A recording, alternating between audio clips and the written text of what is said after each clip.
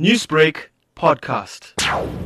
During the Group Areas Act, we were moved from Durban North. My parents moved from Durban North to Inanda and settled in Inanda. We were very peaceful with all our neighbors. It was a very peaceful, quiet community that stretched from the Gandhi settlement right up to a wild memorial that's upper Inanda. Everything was peaceful until one day something went wrong and we don't know what went wrong, and that is what we want to know today. There was looting. It was around about the 5th or the 6th of August 1985. There was looting, there was arson, there was violence, fear. There was busloads of people that were coming in from outside of Inanda.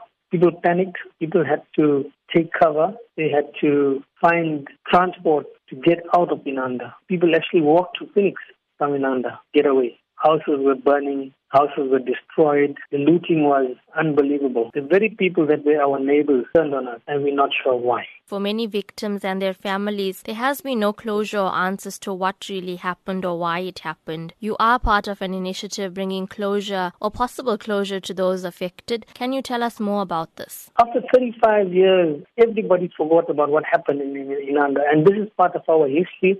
It's part of the struggle that we went through. And we realized that we are kind of forgotten and we needed to bring this back. Why do we forget what happened in 1985 to an Indian community?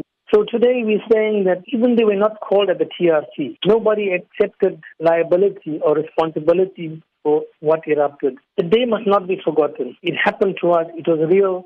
We endured the trauma of that. The day must not be forgotten. We need an inquiry, a judicial inquiry into what happened and why it happened. We need reparations. People lost everything. People lost not only property, they lost their dignity because they were very unceremoniously, in an undignified way, they were chased from their home, which was all they knew all their lives, to go and live in a hall, a community hall in Phoenix for a few days and then move to a school for months until the government gave houses to them in Phoenix. Now, Pravesh, you've mentioned all these concerns and you've mentioned the action that you hope will be taken. But who are you now going to go forward and lay some sort of complaint to? We're hoping that within the next few days we will have an ad hoc committee in place. We are hoping to write to the President's office. People are asking the question, why are we resurrecting something that is past and gone? We are in a democracy and we have a right to do that. We need closure on the episode. Many people lost their lives pining or passed away pining to go back to Inanda to see what their houses were like.